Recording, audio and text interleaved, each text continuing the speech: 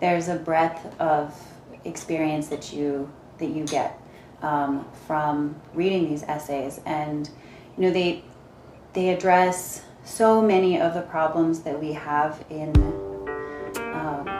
we continue to have in contemporary culture, of the expectations of mothers to be all loving, all kind and good and comforting and protecting and solving all of the problems, which, of course, even as a mother, I aspire to these things. Who doesn't? But that misses a whole lot of what it means to be a person and what it means to also be a mother. From Bookworms in the Wild and from Anchor, I'm Howard Alterescu, and this is my podcast where I ask people I find interesting to tell me what they're reading. Before I introduce our guest today, I want to mention that I just finished reading A Gentleman in Moscow by Amor Towles. Absolutely magnificent. I'll talk more about A Gentleman in Moscow on a future episode of the podcast.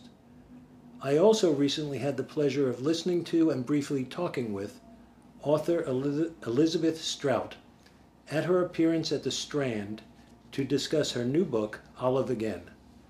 Strout talked about her writing process and was fascinating. My friend Joe Polizzato discussed Strout's Olive Kittredge on my episode number 10 last year. I'm hoping to get Joe back later this year to discuss Strout's new book. Now for today's guest and the inaugural episode of our season number 3. I was enjoying lunch one day last summer at Marty's Mercantile in West Shokan in the Catskills when a bike rider stopped in to get a coffee and a donut. The bike rider was our guest today, Tracy Seidsinger. Tracy was in the middle of an impressive long-distance bike ride, but was happy to take a break and discuss books with me. In addition to long-distance bike riding, Tracy is a clinical psychologist and psychoanalytic psychotherapist in New York City. We didn't record our podcast last summer at Marty's, but I'm glad we get to do it now. Tracy considered a number of books for us to discuss. Tracy mentioned Mothers, an essay on love and cruelty by Jacqueline Rose, and also Feminine Law, Freud, Free Speech, and the Voice of Desire by Jill Gentile with Michael McCrone. But the book that Tracy thought seemed most relevant, most of current interest to her, and, importantly, most accessible among them all, is What My Mother and I Don't Talk About, 15 Writers Break the Silence, by Michelle Filgate. Tracy, welcome to the podcast. Thank you. You told me that all 3 books are along a similar theme, that is, addressing expectations of the feminine and opening up more authentic and useful discourse. I read several reviews of the book and of the 15 essays. I read the first essay, absolutely fascinating, lots of different themes. What is it that you found most compelling?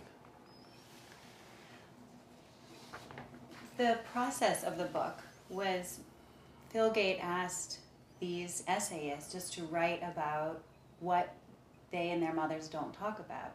So there's no fancy theory here, although the writers I found to be very intelligent and informed by theory, and a lot of them informed probably by experiences in therapy themselves. But it's just writing about their experiences and writing very honestly. And so there's a breadth of experience that you get from reading these essays, and they address so many of the problems that we have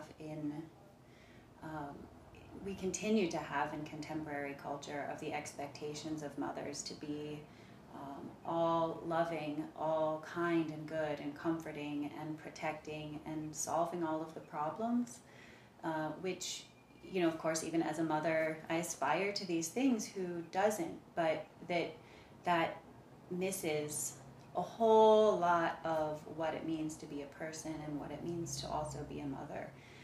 So so some of what these essays address, I think, is, in addressing what goes unspoken, it's what lies behind that expectation of perfection and comfort. And so it ranges from sometimes talking about the mistreatment that these writers have experienced from their mothers, the really harmful lack of protection sometimes, but also the choosing one life, choosing one partner, and becoming one kind of a mother over another partner. And these are the sort of choices that we all have to make in life. And so the natural limitations that happen, not only mistakes, but the realities of life. And there's a lot of discussion about the very high expectations that we have for mothers, and there's also discussion about how several of the authors referred to wanting to know more about their mothers from before the author was born. yes. Wanting to have a better understanding of their mothers, Mm-hmm. which I found fascinating. Yeah. I'm curious what you found fascinating about that. Well, so we know our mothers for. Well, you sound like a psychiatrist. we we know our mothers from birth, and actually, there's a particularly great quote about Phil Gate wrote. Our mothers are our first homes, and that's why we're always trying to return to them. Yes. And then just one other quote from the Columbia Journal. The mother's body is also the site of the first tragedy, the instant when we are torn from the nurturing safety of the womb and sent into the loneliness that we will never escape. It is no wonder that the image of the mother resonates throughout history with both pleasure and pain, with love and longing. You're so close to your mother, literally, and you know her, if you're fortunate, as a protector, as a provider of warmth and safety and nourishment. But you don't know her before. Her life before you was, in some case, decades, some case many decades. Mm-hmm. There's a whole being there that you don't know necessarily. Mm-hmm. So that's what I found fascinating. Yes, absolutely. And that line that you quoted from Phil Gate it's the second line of the book. And it also resonates with something that Jacqueline Rose said in Mothers, that we are all born into the slipstream of our mother's unconscious. That what has happened in the lived lives and the unconscious lives of our mothers is what we're born into, and yes. The lives that kind of get carried forward, whether we like it or not. We don't get to choose it, and that feels to me like one of the reasons why, if we're paying attention, we're fascinated by wanting to know. And what really struck me, I think, in some of these essays was the repetition. I mean, we talk in psychoanalysis about the repetition compulsion, and we often think about that as things that have happened in our personal lives, whether it be in our childhood or at other traumatic times or non-traumatic, but repeating what we already know but haven't yet figured out or haven't satisfied. But I think this takes it another step, and we go into the realm of whether it's whatever is intergenerational, that we're also repeating something from our own mothers and sometimes their mothers. And I actually saw this in the case of Minetta Lane, was yes. one of the essays where the author talks about her mother had become a housewife and was very soft-spoken seeming, but occasionally she would dance a bit and she would talk about a previous relationship, which the author never knew if this was a boyfriend or not.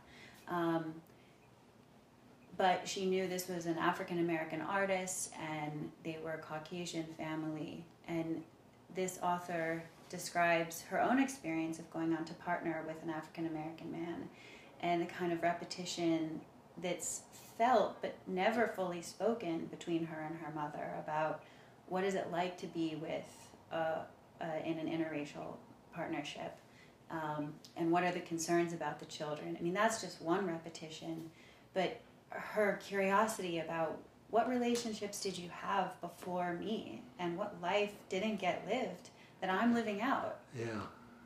I like the way that you refer to it, the slipstream. You know, your mother was on the run, and then you interrupted, and it doesn't cancel her out, and you pick up the ball. Yes. To some extent.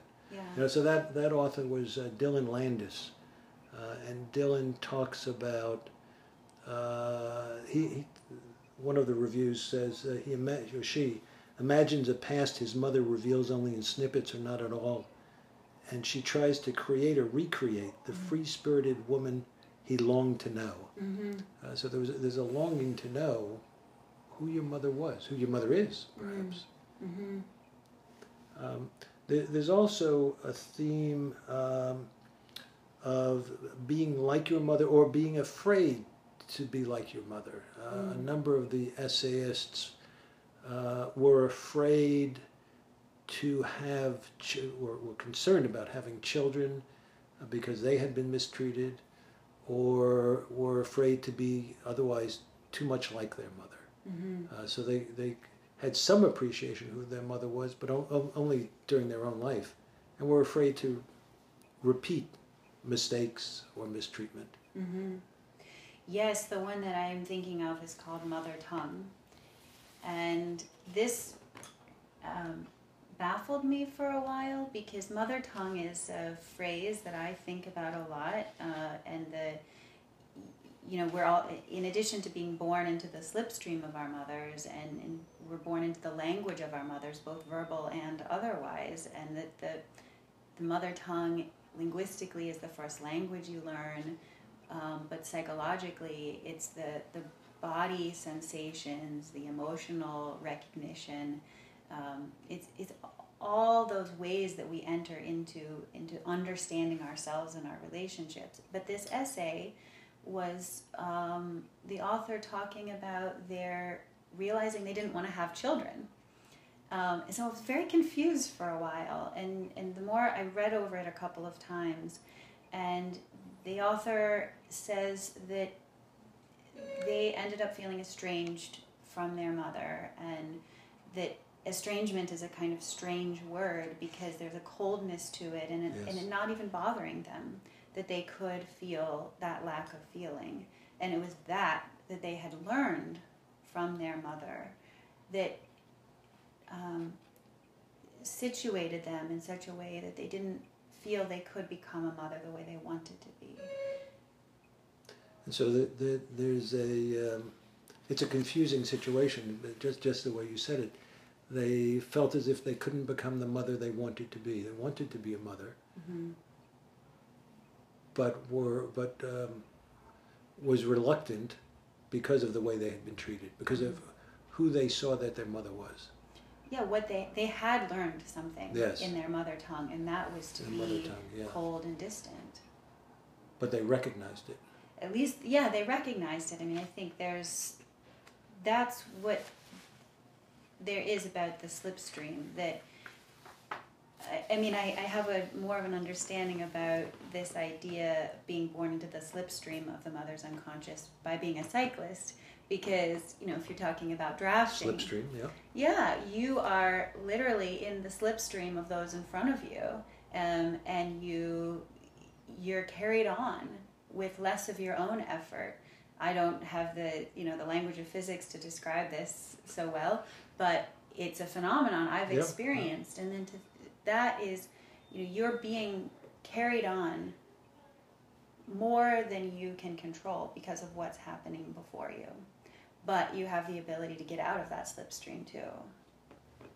Does everyone have the ability to get out? I sure think so. So I love what you said at the outset about the process. So here, Phil Gate talked to or got 15 different essayists to write essays. I don't know if they were instructions, but some are similar, but some are very different from each other. Some are very sad, some have a touch of humor, but they're personal essays. So, and insofar as a process, one of the reviews, the LA Review of Books, distinguished between writing fiction and writing personal essays, and the emotions and the vulnerability, particularly in these essays that are shown in essays, is really compelling. It opens you up to examination by others, and some, and I think Filgate herself, was very reluctant to reveal in cases of sexual abuse or other problems, and understandably reluctant. Yes. So it was courageous to reveal what they've revealed. That's absolutely true. I mean, I'm personally so glad to see this kind of writing happening more, that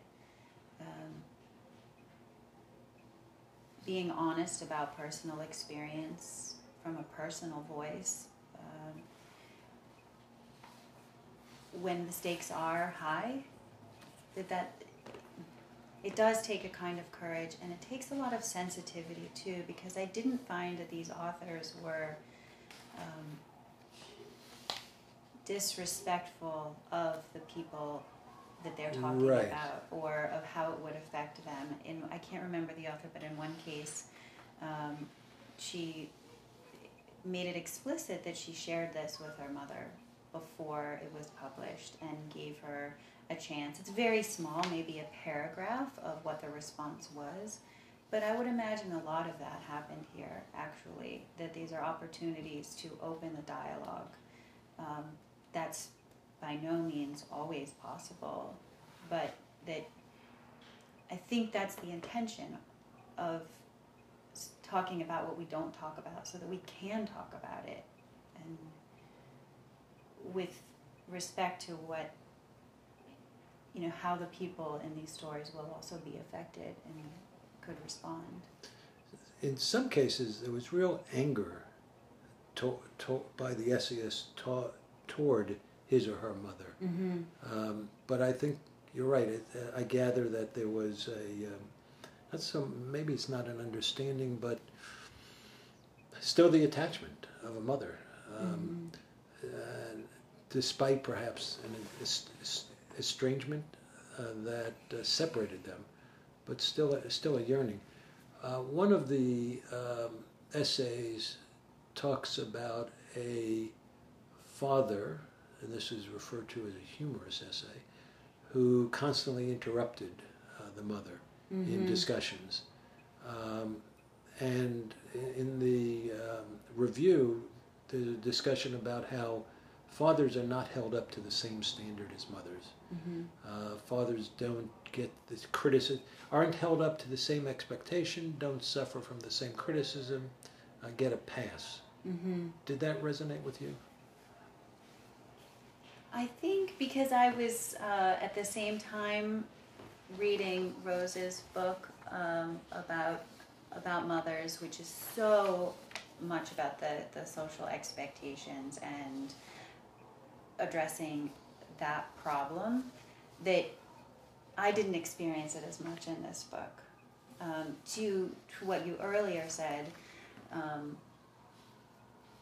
that there is a lot of anger in some of these essays and expectation still of something from a mother. I think it really made me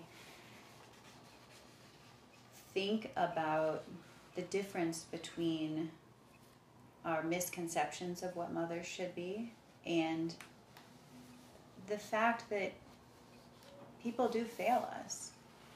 And Yes. Mourning is a real thing. It's a real thing in what we need to do to grow psychologically and emotionally, to be able to express what has been painful, traumatizing, and unsatisfactory, and to know that some people, some mothers in this case, won't be able to recognize the wrong that they've done. Or their shortcomings otherwise. Yeah. yeah, that is life. Yes. And recognizing and appreciating that is critical. So just one further word on fathers. I found the piece. It was the essay written by Kathy Hanauer. And one of the reviews says the book exposes how fathers get let off easy. It's not that the authors aren't angry at their fathers, many of them are, but our culture does not hold fathers up to the same impossible standards to which we hold our mothers. Mm-hmm. And that's really the point, that there is a difference, of course, but the standards to which we hold our mothers probably are impossible. Mm-hmm. Do we put them on a pedestal? I don't think that's the right description, but very high expectations. Mm-hmm. What was it about Kathy's essay? So this was the one where it's called My Mother's Gatekeeper. Mm-hmm. She regales the reader with the story of her loving but controlling father who continually silences her mother by speaking for her and preventing direct conversation between mother and daughter. Mm-hmm. And Kathy has feelings about her mother and her father, but she's not as critical of her father. Mm-hmm. She's frustrated with her mother for letting him get away with the behavior. Right. Which is interesting. Right. Why not be frustrated at him yeah, for right. getting in the way? Exactly. Yeah. Exactly. Yeah, and I think, I mean, two things. In psychoanalysis, we often think about there's different times for visiting different relationships. And, you know, this is a book about mothers and visiting those relationships and conversations. And it would be very interesting if all of the authors also did essays about their relationship to their fathers, because very different things would probably be said. And there is a time for that too. But I think the other thing I want to say about that is that it's not just the idealization and excessive criticism that gets put on mothers, but what is possible in opening up a space to talk with mothers. That this is what Jill Gentile's book, Feminine Law, would get at. The feminine is an open space, not that lacks knowing, but that is open to creative discourse and questioning and discovering. And that's something, you know, feminine in the sense that we can all access it. It's not exclusive to women or to mothers, but that is highly symbolized in mothers. And so if we're having here's a book about what my mother and I don't talk about, but there's words on the page. Yeah. We're talking, and that is precisely speaking into that space to create new narratives and new ways of knowing that can happen uniquely in the maternal space. There's why do you think it's unique in a maternal space? Well, that's why I also say it's feminine, it's a quality, it's not only accessible to mothers. I mean, here we are talking a man and a woman. But if we think symbolically about the feminine or the masculine, the maternal body of the creative womb, the receiving vagina, these are symbols of openness and generativity, that the things have not yet become, but they are in the process of becoming. And that's discourse. Yeah. So on that point, one of the reviews says some of these essays are harrowing, some heartwarming, some, like a lot of mother-child relationships, a mix of both. Mm. All of them suggest, though, that if you can talk to your mother, you should. Yes. I know that years ago, working on a trading floor, sometimes somebody would yell out, "So-and-so, it's your mother on the phone." And the other fellow would say, "Tell her I'll call her back." And I'd yell out, "Take the call." Whenever your mother or your father calls, take the call. So I've got one last thing to read, but anything else that you'd like to add? This is absolutely fascinating. I think I would say it's not, I don't experience this book, and my interest in this content is not an indictment on mothers. You know, it comes from being both a daughter and a mother myself, and having my own pained relationship with my mother, as most women I know do. It's still not an indictment, and it's a wish to know more. Yeah, that's one of the things that comes through.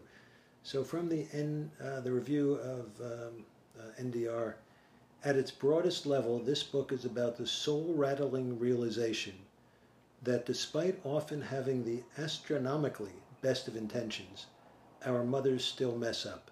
Mm-hmm. Sometimes in life-altering ways. It's about how, despite our love or desperate need for them, we mess things up too. Mm-hmm. And it's also about the gut punch that happens when some children are forced to legitimately wonder just how good their mother's intentions ever were. I'm sure some are very good and they do well, and some not so well. And unfortunately, I expect there are some mothers whose intentions may not have been good. I think that's true. Which would be unfortunate. Yeah. Thank you very much. Thank you. This was a lot to think about. Yes, and I really appreciate your reflections on it too. And thank you. Thank you everybody for listening, and please tell me what you're reading by leaving a comment on the podcast or via email at bookwormsinthewild@gmail.com. More information about our guest today can be found on our website, www.bookwormsinthewild.com. Our website also includes links to the books and other resources we refer to in our discussion, including links to all of the reviews of the book. Thanks especially to my podcast team. Dave created the podcast with me and is my producer. Ron is responsible for art direction and design for the podcast, our website, and my bookmark. Let me know if you'd like a bookmark sent to you. Melanie, as always, is in control of most everything and has provided overall creative direction. Ben and Eden provide additional inspiration and support. And, of course, Carol is my muse. 6.5-month-old Jake has been balancing his time reading, or getting read to, with time in the gym on the parallel bars and learning to tumble. The entire Wolfpack is also responsible for introducing me to most of our guests, and I also thank the great Anchor team for making it free and easy to create the podcast. If you liked our podcast, please subscribe, and in any event, let me have your comments either directly on the podcast or at bookwormsinthewild@gmail.com. Looking forward to seeing you on the podcast next time.